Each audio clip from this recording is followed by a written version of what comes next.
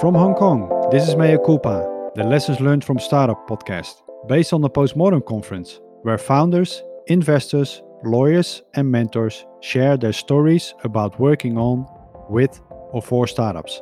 I'm Jeffrey Brewer, and today we talk to Costa Kolev, an engineer by training and an entrepreneur by nature.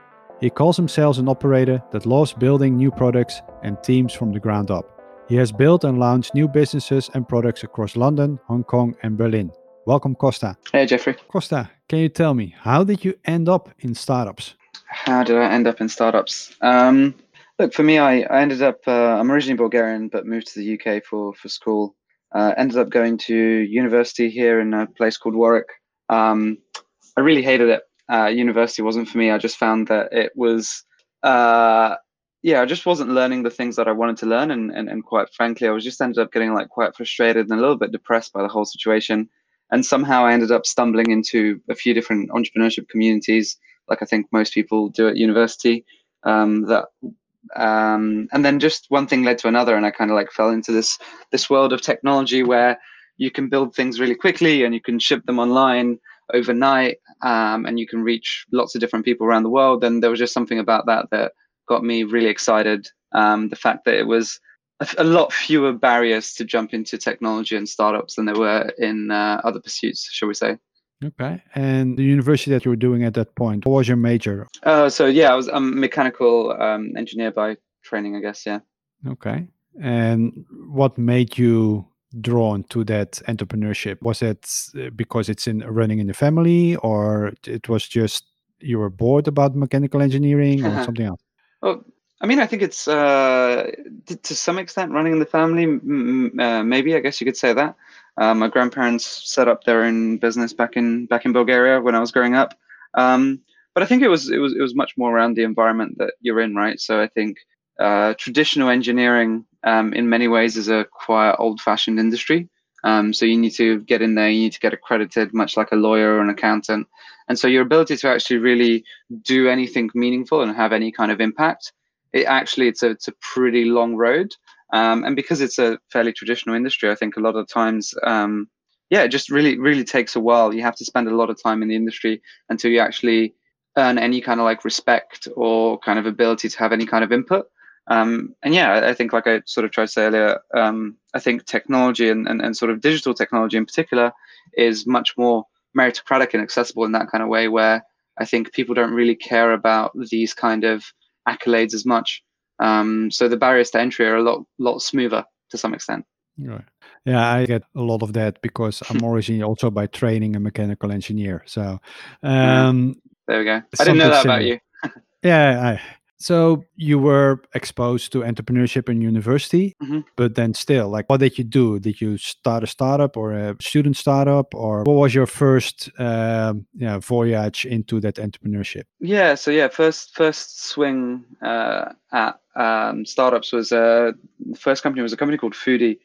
Basically, trying to look at food waste and sort of cooking, and it was a really interesting first experience. Managed to raise a tiny amount of seed funding through a few different programs, etc. Tried to build the product, failed miserably, had no idea what I was doing. And then sort of one thing led to another, and then there was another business, another opportunity, and everything just kind of snowballed until I kind of somehow ended up trying to build an IoT startup, which kind of led me to Hong Kong and meeting you. So that's how the snowball rolled, shall we say. I still get a lot of entrepreneurs that want to do something in the food waste industry. Yeah.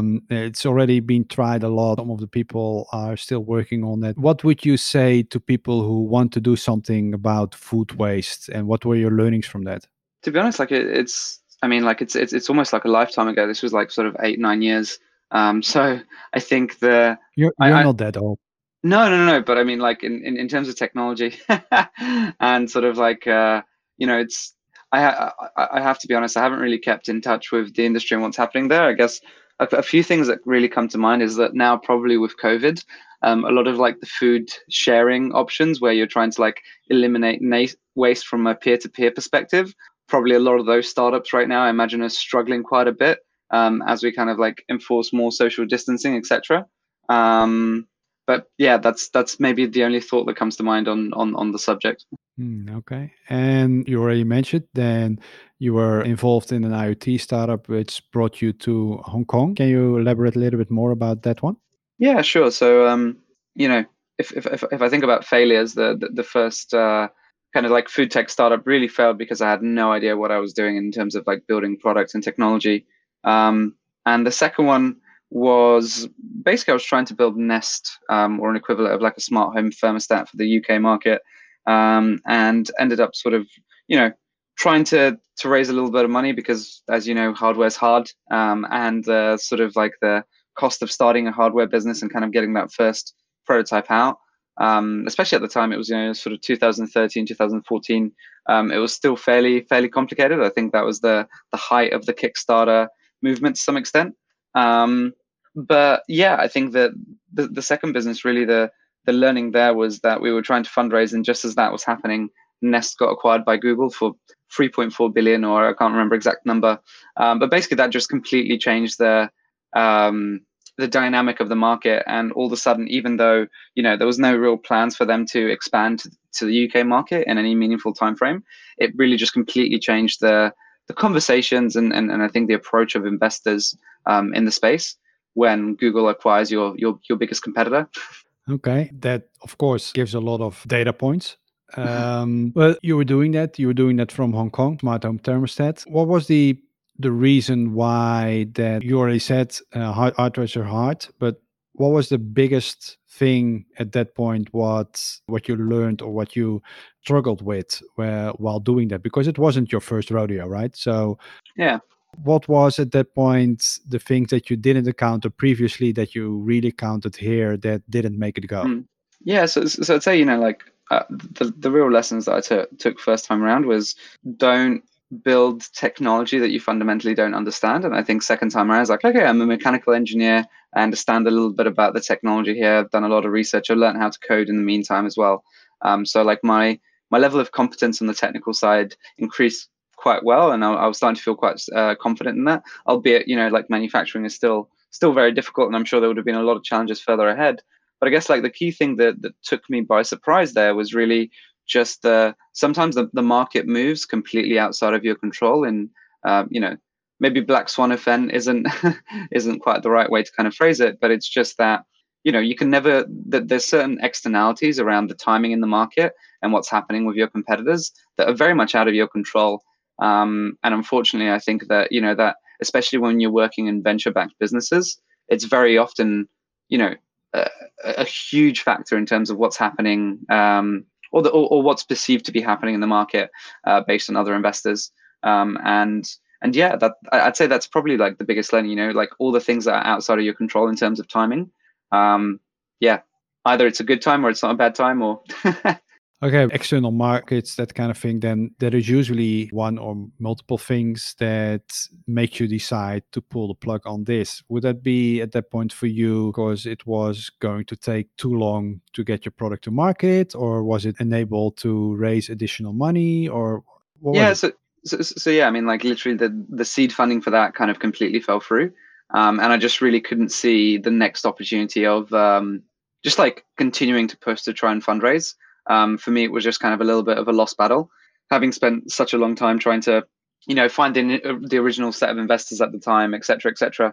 So really, yeah, just sort of trying to bring that round together, and it kind of like falling apart due to what's happening in the market. I was like, okay, so well, if I've spent all this time speaking to these guys and now they're not interested because the market's moved, do I really want to invest time in like building a new set of relationships and sort of, you know, going on that journey? And I think for me, it was it just kind of felt right to pull the plug at that time. I don't think I had the conviction to persevere and continue to find fundraising. Albeit if I reflect on back on it now, I think the UK market took a really long time to mature in terms of some of these technologies. So it probably would have been a way. But yeah, my conviction and my perseverance on that one kind of was deflated, shall we say.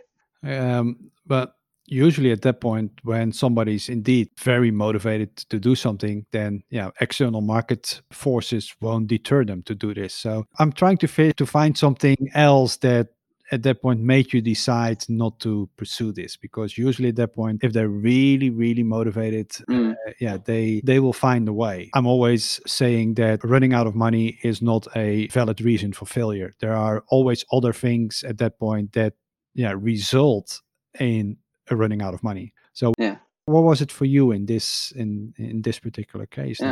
Yeah, no, you're right. I think that if I really think about it, it's probably just my own. I felt emotionally drained at that point, and I think it was just I didn't have the emotional juice to keep running, and I think that's actually probably what you're touching upon there is one of the most interesting games that we play in entrepreneurship, which a lot of people I think don't necessarily put in these terms, but it is a game of like emotional energy and how many times you get knocked down and you go back into the ring, and how many rounds you're prepared to like get punched in the face.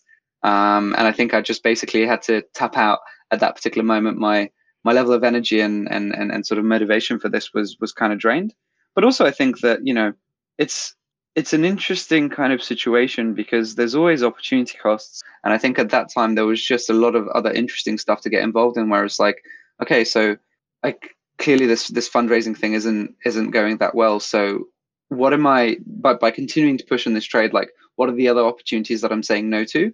And would they be more interesting things to learn and grow? Because I think at that time in my life, it was just like, I couldn't really see, I didn't have the conviction or the line of sight to kind of like see forward what it would mean to actually take this off the ground.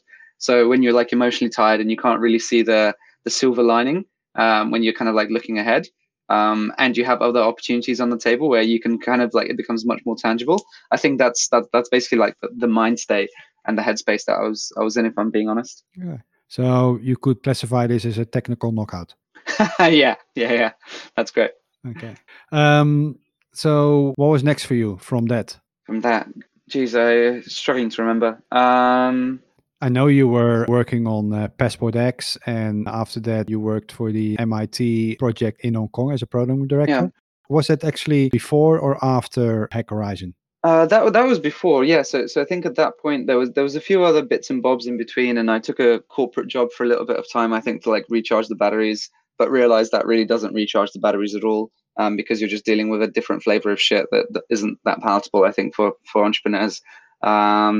And then there was a few things in between, but I think sort of the 6 to 9 months after this, I ended up coming to Hong Kong, and I think what I really wanted to do at that point is I think I kind of got the technical knockout. I feel still hadn't necessarily pushed me into just really understanding IoT and hardware and manufacturing as deep as I wanted to.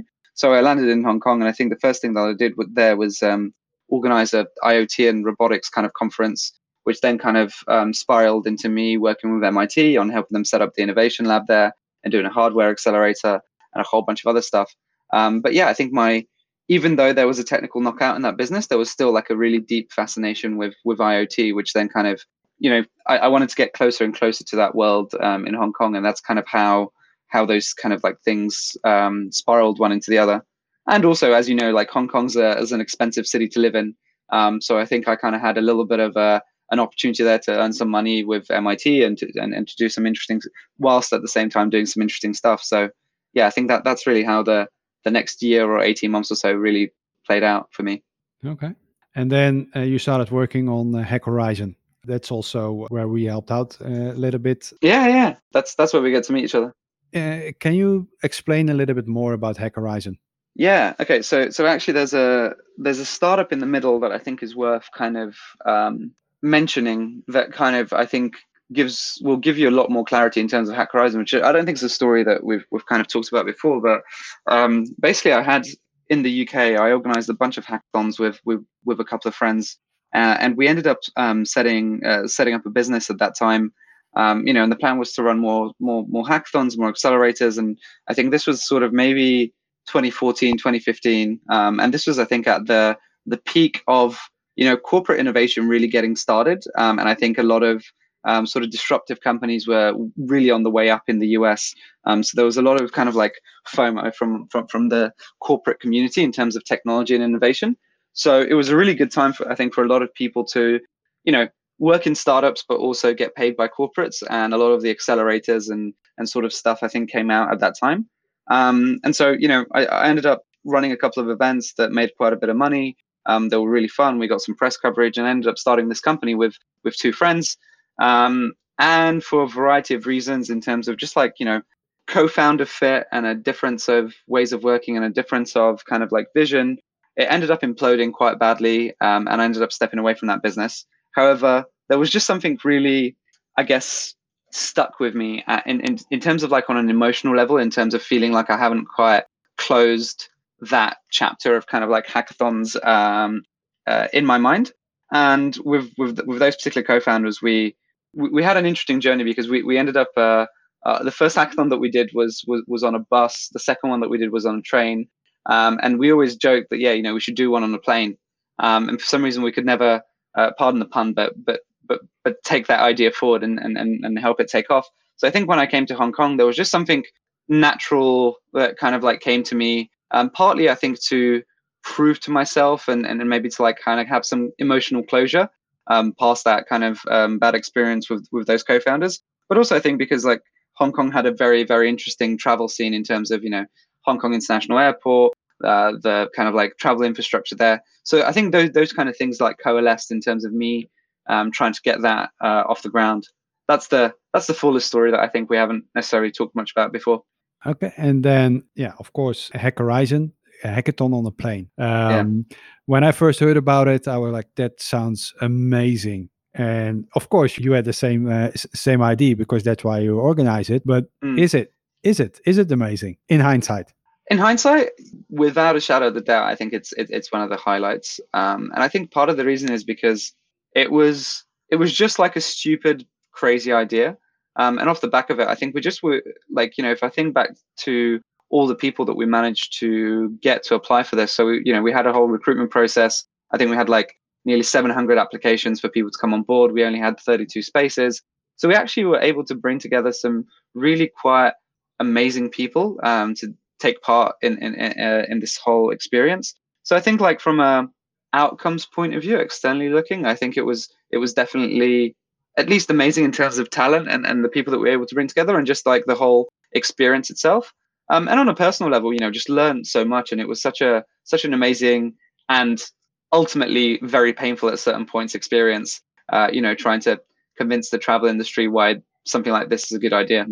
Then, because I find it fascinating, how do you start something like that? What would be your first thing to attack when you want to organize something like that? What would be your first outreach? What would be the first step Get a plane. Make this? Get a plane. In one way or another, hijack, on the ground, whatever. Yeah, I mean, I think hijacking a plane. So ironically, this was part of the biggest challenge, in that, the word hack and plane together in the same sentence. It took a little bit of educating and kind of like taking people on a journey of exactly what this means. But I think the story that we were telling at the time, and I think to some extent it still stands, is that travel is a really, really heavy infrastructure cost business. So if you want to innovate in the space, it's actually very, very hard to just think about all the different players, all the different interactions, et cetera, et cetera. So we really just wanted to bring together a whole suite of the ecosystem together to really think about like what can be done, particularly thinking about digital, because obviously the barrier of implementation for any kind of like digital innovation is a lot lower than any of the hardware innovation. So I think that the whole premise that and the whole vision that we're trying to sell is like there's a lot of low-hanging fruit in this space using digital technology that can be implemented, that can ultimately improve the customer experience without you having to buy new planes, re-engineer the flow of customers for an airport, et cetera, et cetera. And it was just really thinking about it from like digital customer experience innovation, and how that can be a low cost but high output type initiative. That was really, I guess, like the story that we were trying to sell at the start. And did that materialize? I mean, it took about sort of like 12, 14 months. I'm even struggling to remember exactly what the timelines were, but it was a lot of just perseverance and having conversations with lots of different airlines and lots of different airports, and it was just a never-ending game of trying to generate enough hype and momentum that it becomes a self-fulfilling prophecy.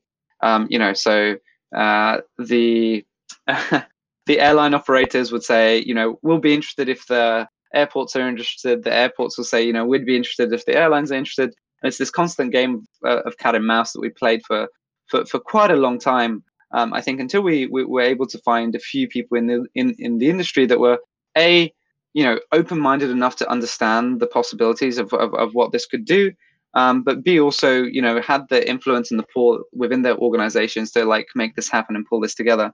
So yeah, it was a very, very long game of cat and mouse, thinking through all sorts of different permutations and thinking about what kind of value you can create for each of the players in the ecosystem. Okay. And eventually your dream came true. And can you tell me a little bit about the actual event, the actual hackathon? Can you tell a little bit more about how that went and the challenges there that you got? Yeah, so this is tough because I guess I'm thinking back to something that happened 3 years ago, which just seems like a lifetime ago in many respects. But it was tough. It was very, very intense as an event from like an operation and organization point of view. We had people flying in from all sorts of random places in the world. We had to get everyone together in the same place. There was logistics involved. We changed venues like I think 12 or 13 times in 18 hours.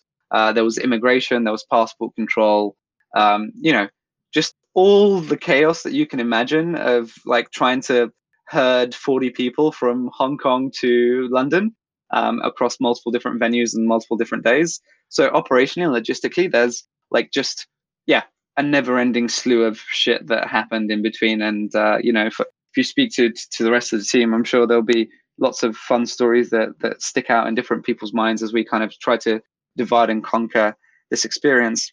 But I think maybe what would be more interesting in terms of this conversation is that as an organizing team, I have to say at that point we were actually fairly dysfunctional.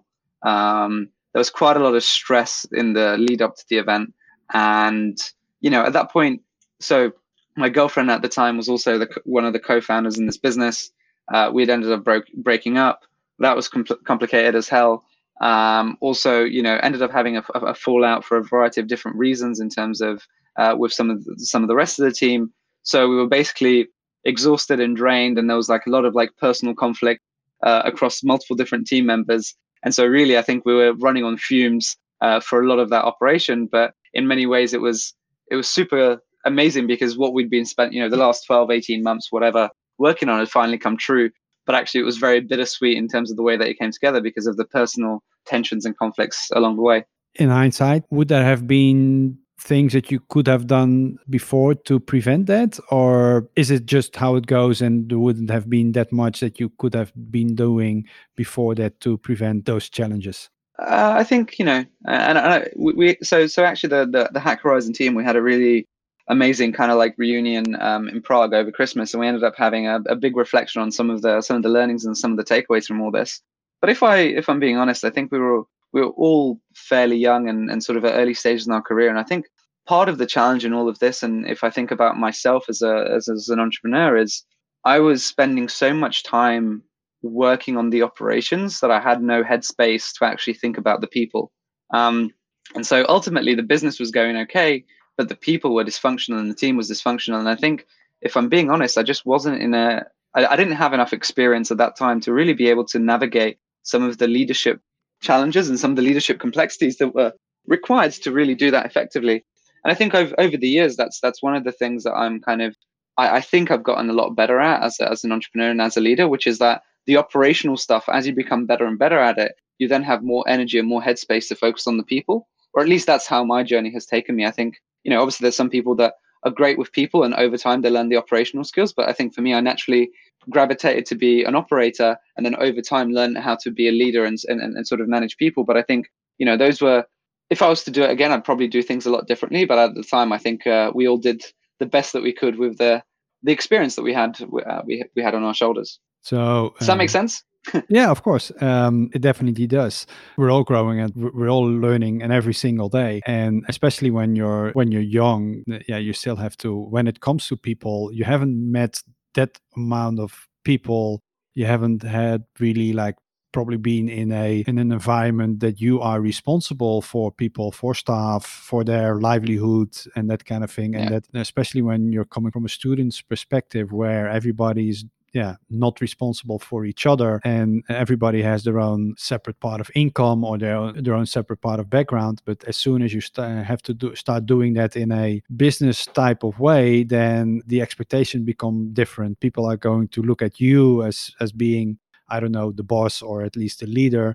And you haven't really not a lot of experience in that. And then I wouldn't say fail, but you're doing things differently based upon your experience. So no, I definitely get that. But you said that you had a reunion, which went, what I get from you, really well. What was the general sense of, at that point, say 3 years after the event, everybody now has a little bit more experience? Was it like, we should do this again, or like, no way at all?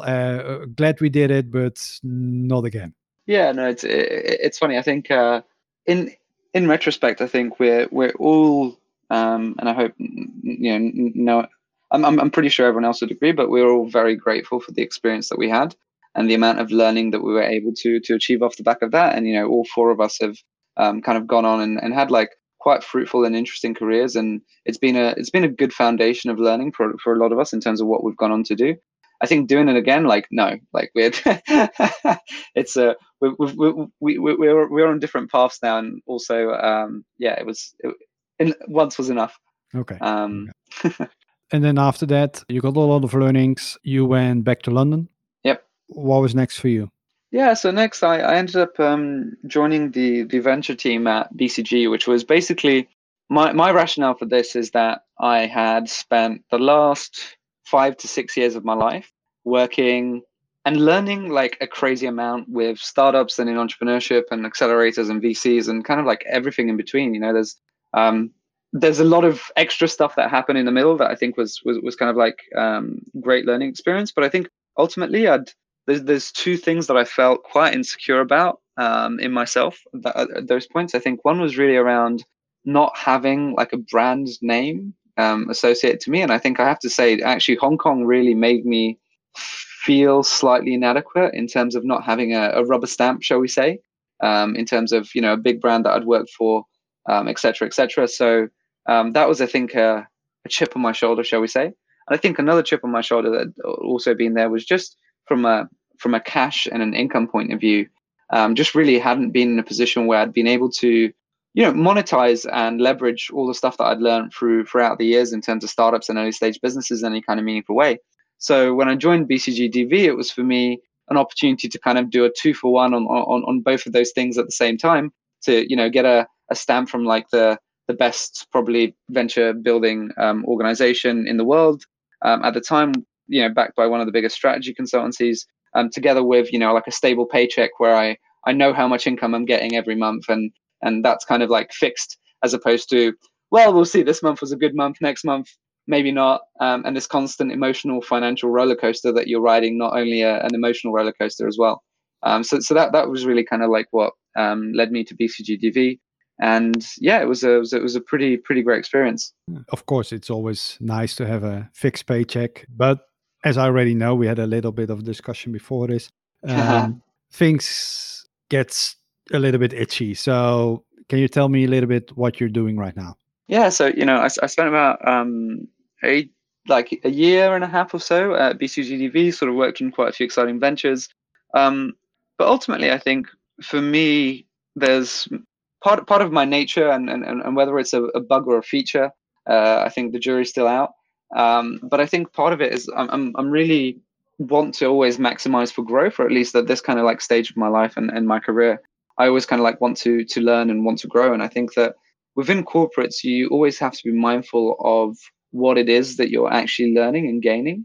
And I think for me, after a certain point at DV, and I still have a lot of friends there, and I really love a lot of the partners and a lot of the colleagues and everything that I learned, but I kind of realized that the journey paved ahead of me was just getting better and better at managing politics and sort of positioning things. And for me, I guess those just weren't kind of like really skills that I wanted to optimize for. And I felt like I kind of had gotten what I'd needed out of the time that I had there.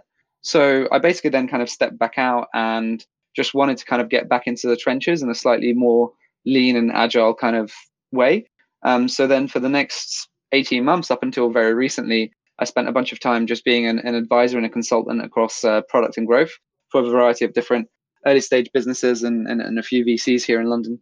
Okay. That mean that you created for yourself a kind of like a buffer, kind of a runway to make that possible, or you were charging for those services? Yeah, no, it was good. I think that after DV, I was able to guess monetize that rubber stamp to some extent. So it was actually decent income in terms of being able to charge. Like, don't get me wrong, like finding clients was tough at certain points, and I mean, you've run an agency, you know what it's like. But I can't complain. It was a good sort of year or 18 months or so. I still know how it's like to get clients, so don't Yeah, worry about that. Especially yeah, in these time, in these ages, in these times, because it's yeah, just an hassle to make that work. But yeah. okay, can you also tell a little bit about what you're currently building? Yeah, sure. So I'm working now on a company called Caliper, and the vision is basically to try and create more fair and frictionless private markets. So we're building a platform that kind of sits as an initially at the interface between early stage founders and their investors, and we're doing a whole bunch of stuff around like portfolio management for the VCs and sort of investor relations and KPI tracking for the founders and the entrepreneurs on the other side. And it's still very early days, but directionally that's kind of where we're going. Okay, but with all your experience and your background, this would be the perfect thing. It's set up. You have everything under control. You have a perfect business model canvas. You have a perfect pitch deck. You have perfect co-founder agreement, or not. Yeah, I mean, like it's never perfect. I mean, look, right, like on paper it makes sense, and I think the really interesting thing here is that I feel like my founder product market fit is incredibly strong, and I have really high conviction in that, more so than any other business that I've built. But also, we're coming off the back of COVID and potentially about to go into like a global recession. I think investor confidence is in a slightly interesting place. It's nothing's ever perfect, especially when it comes to startups. It's always messy and muddy, no matter how it might seem from the outside. You Yeah, know that. yeah, of course. That's always. It's a leading question.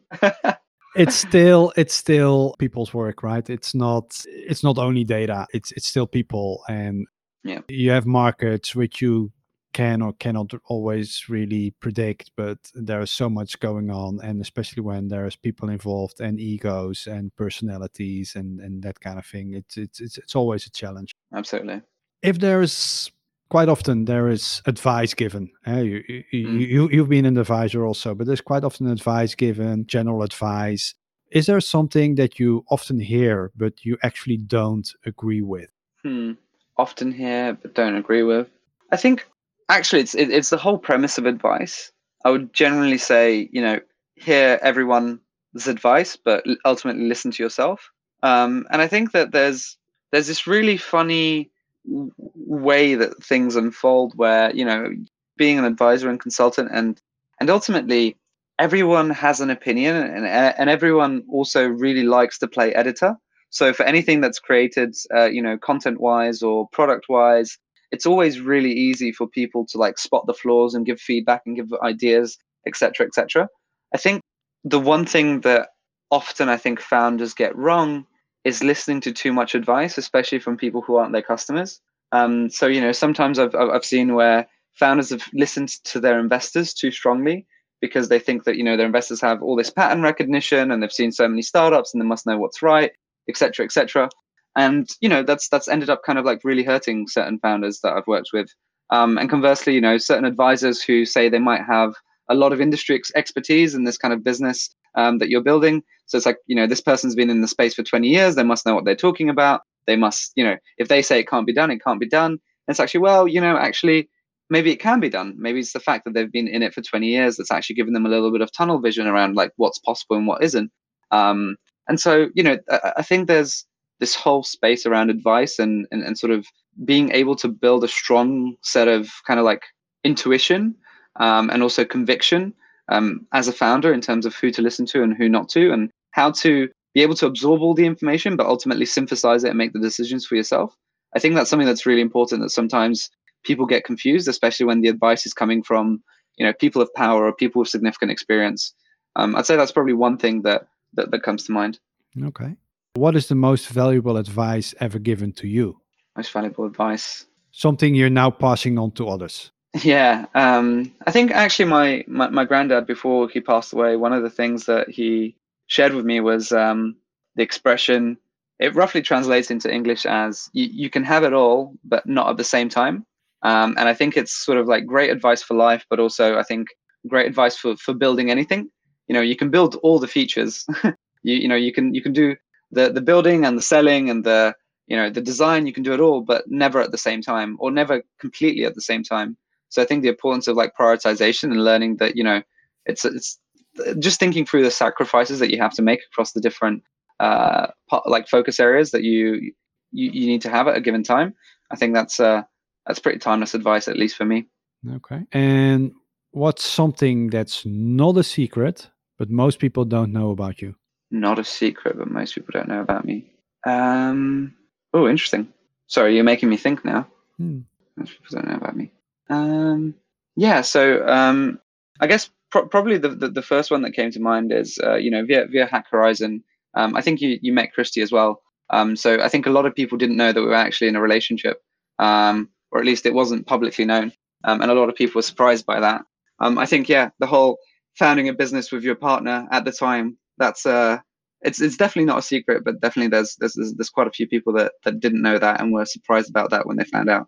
That's the first thing that comes to mind, I guess, on a personal level. Okay. And would you do that again, or? It's funny actually. We've joked about this, and I think we've both said that if we were to do it again, like in terms of the business building part, it would be a lot better. But I don't think either of us are currently in a in a space where we want to dive on that journey. Okay. But I think it's fun, right? Because I think working with someone whilst you're also in a relationship with them, it's like you compound the highs and you compound the lows. So when stuff's going great, you have someone to share that with who knows exactly why it's great and exactly why it's amazing. But then also when stuff's going bad, you have two people who are really in a shitty place. And so like, how do you pull yourself out of that? So in many ways, it's like it's the emotional roller coaster just doubles in terms of the drops and the climbs. Okay. And if there's something you want people to take away from this talk, what would it be? What do you really want to drive home here? I mean, there's a lot of things that we touched upon, but I think just kind of like maybe following up from what I was just saying about the emotional roller coaster. I think it's something that a lot of people who haven't been in startups can intuitively understand, that it must be stressful to build a business and for stuff to go wrong and for stuff to go right, and for you to kind of have to burden all that kind of like pressure and expectation and stress. But I think the actual emotional experience of what that's like is fundamentally incredibly different. And even I would say, just kind of like thinking through the people that I've worked with and sort of the teams that I've been involved with, even the difference between the person who's started the company and the person who's like employee number one or co-founder a couple of months later, the difference in terms of just the emotional experience of that is substantially quite different. And I think it's something that a lot of people can sympathize about, but very few people can empathize about. And I'd probably just say to anyone who's out there thinking about starting something or currently in the trenches, emotionally it's a roller coaster, and learning how to manage your emotional energy is probably one of the most important things that you can do as an entrepreneur to make sure that you kind of have longevity. And part of that is resting, part of that is recovering. But I think it's something that it's easy to understand, it's hard to feel, and it's even harder to then like manage on an emotional level. Okay. I want to thank you for your valuable insights and sharing of your lessons learned in startups. Thanks, Jeffrey.